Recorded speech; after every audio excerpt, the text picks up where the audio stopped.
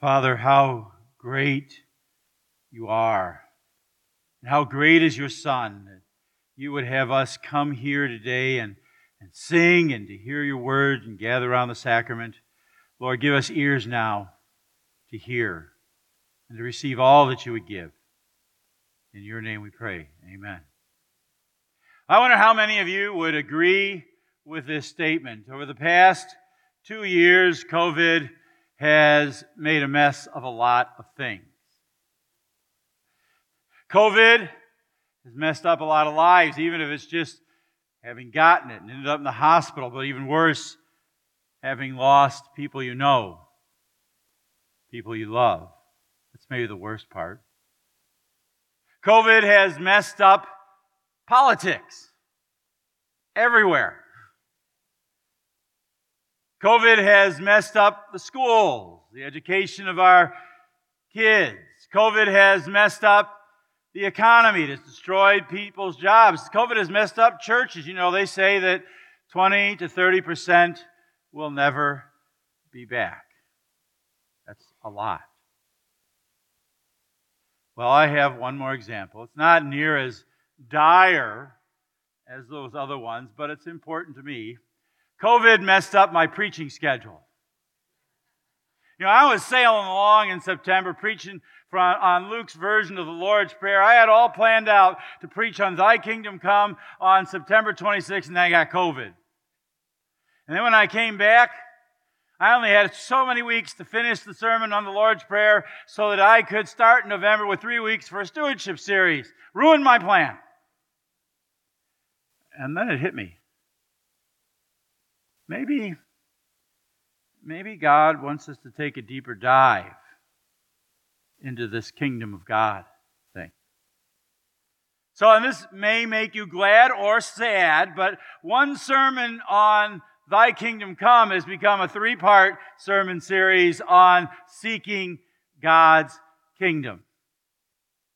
Now, you may think why, but I have to tell you that's because seeking God's kingdom is what stewardship is all about. Now, I know a lot of people, they hear the word stewardship and they think it's about how you use your time and your talent and treasure, and that's all true, but what you and I do with those things is not the goal. Okay? The goal is God's kingdom, the growing and spreading of God's kingdom, seeking His kingdom is the goal. Now, that may surprise some of you, and that in part, I think, because a lot of people, there is just a lot of misunderstanding about God's kingdom. Right? It was there, the disciples were confused. Here they are. They've been with Jesus 3 years. They've seen Him die on the cross. They've seen Him rise again. They've heard all His preaching and teaching. And they still don't get it. They're still looking for Jesus to restore David's kingdom and to cast the Romans out of Israel and set up an earthly kingdom. You see it in the question, Lord, will you at this time restore the kingdom to Israel? Now, guys, there are a lot of Christians who still have that false belief. There are a lot of our brothers and sisters who are still looking for a millennial kingdom, for a day when Jesus is supposedly going to, before Judgment Day, come and reign for 1,000 years on earth. But the problem with that is it ignores something that Jesus very clearly said. He told Pilate, "My kingdom is not of this world. If my kingdom were of this world, my servants would have been fighting that I might not be delivered over to the Jews. But my kingdom is not of this world." Now, before we get too down on other Christians, we need to know that too often we today are guilty of same confusion. I want you to think about some of the questions you ask and I ask. Why did this happen? Why, God, didn't you stop it?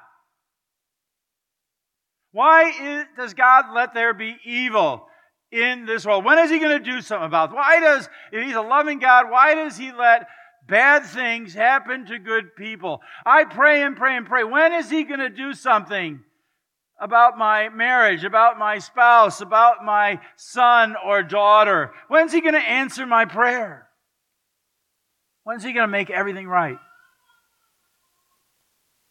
Guys, whether you realize it or not, all those questions are asking the same thing disciples asked. Will you at this time restore the kingdom? It's the wrong question. God does not tell us the when of His kingdom. Jesus told that to the disciples, it's not for you to know the times or seasons the Father has fixed by His own authority. He warned us of beware of anyone, whether they're a preacher or writing books, that claims, I can figure it all out, this all matches up, it's going to happen on that day. Baloney. See that no one leads you astray, He says. Many will come in my name saying, I am He, and they will lead many astray. And then He goes on later in that chapter and He says, but concerning that day or that hour, no one knows, not even the angels in heaven, nor the Son, but only the Father. So be on guard, keep awake. You do not know when the time will come. So if when isn't the question, what is? Well, I want you to ask yourself, what are we seeking when we pray, Thy kingdom come? We are praying that Jesus, the King and Savior of the world, would become the King and Savior of your life and mine. Now, I know I've been taking you back to the catechism during the last series. I'm going to take you back today again to what Luther says. This is, remember, in the catechism it says, the kingdom of God certainly comes without our prayer.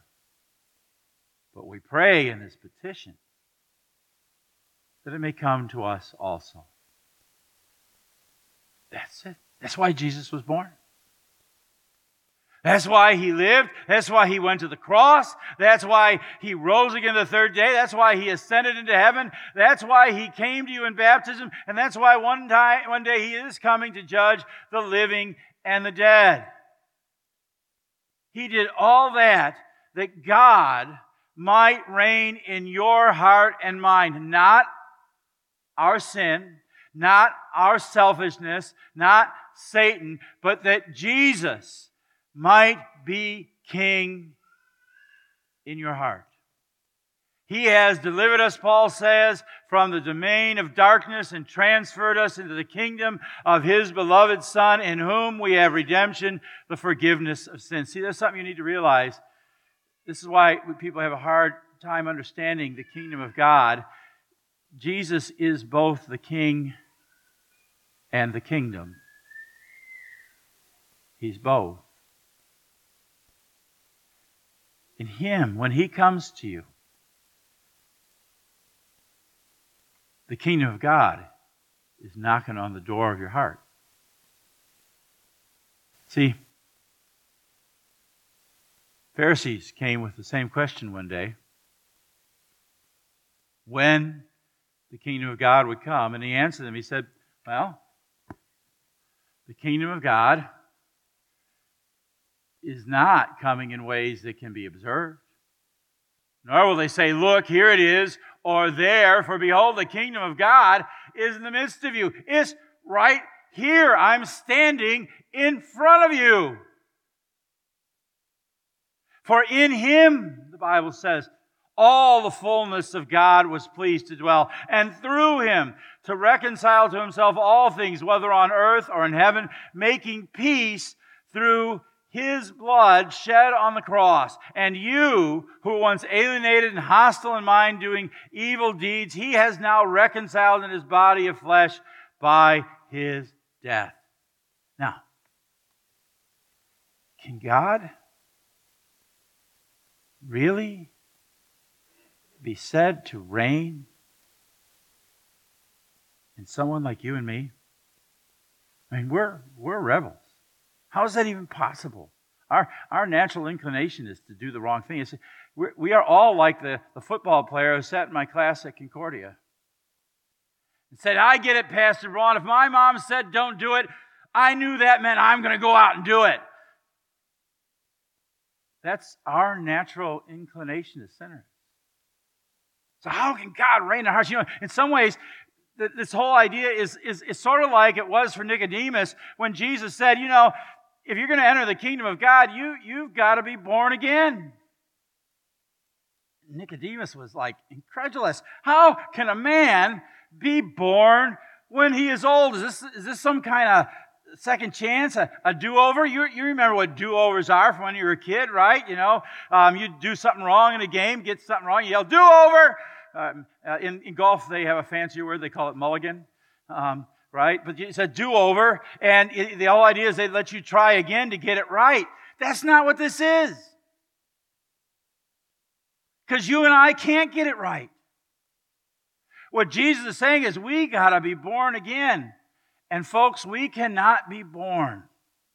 We can't do this for ourselves. You know, this whole idea when people say, I accepted Christ, therefore I've been born again, as if they made a decision. Let me ask you about that metaphor. How much of a decision did you have about you being born?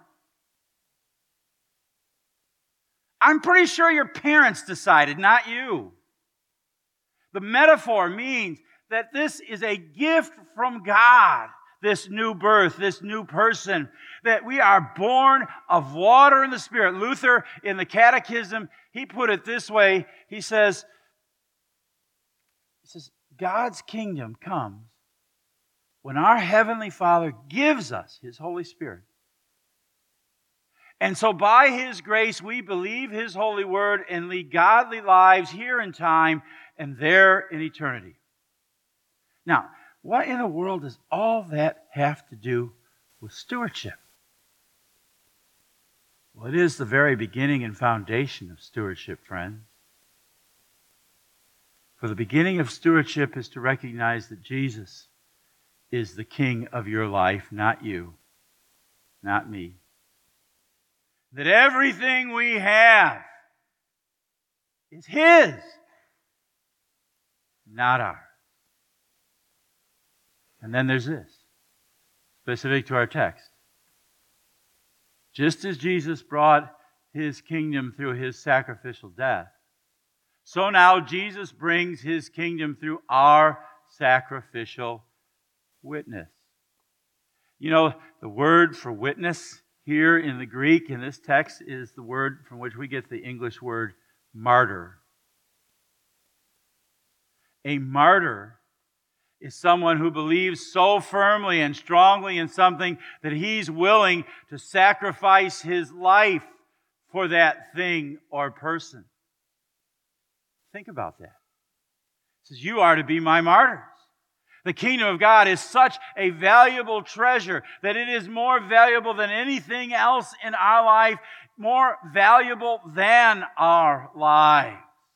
And we are given stewardship to bring that kingdom to other people by our witness, by the words we speak, by the life that we live, so that other people might see and know Jesus. And that task is so important that Jesus calls us to be willing even to sacrifice our lives so that others might know. You know, when I was getting ready for this sermon, I'm reminded of a story. I think I've told it here. Maybe I have, maybe I haven't. I can't keep track of where I've told my stories. It's about a guy named Mike Warnke. He was a Satanist high priest back in the 70s. And he writes in his book that he became so wicked that he got thrown out of the Church of Satan. He said, even the devil didn't want me. But the U.S. Army did. And in the Army, he got thrown in with a Christian bunkmate. And he said that Christian would not leave me alone. He's always talking about Jesus, always sharing with me how God loved me, always inviting me to church, had his Bible all the time, always wanting me to go to Bible study with him. One day I finally had enough. I got so angry I hauled off and I punched him. I shoved him. He fell down. His head struck the side of the table. He lay there bleeding on the ground. And I said, "Now will you leave me alone?" And he said that Christian scooped up some of his blood in his hand.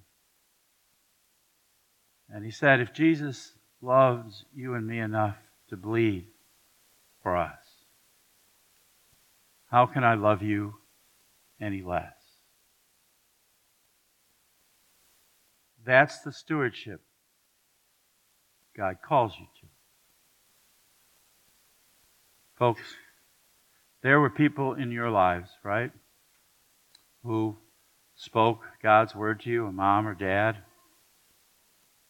Sunday school teacher, youth worker, DCE, pastor, through whom Jesus brought the kingdom to you. Now he sends you out, his witnesses, to bring God's kingdom. Get somebody in mind. To a friend, a family member, co-worker, maybe even an enemy. That's stewardship. Amen. Now may the peace of God, which passes all understanding, keep your hearts and minds in Christ Jesus unto life that is everlasting. Amen.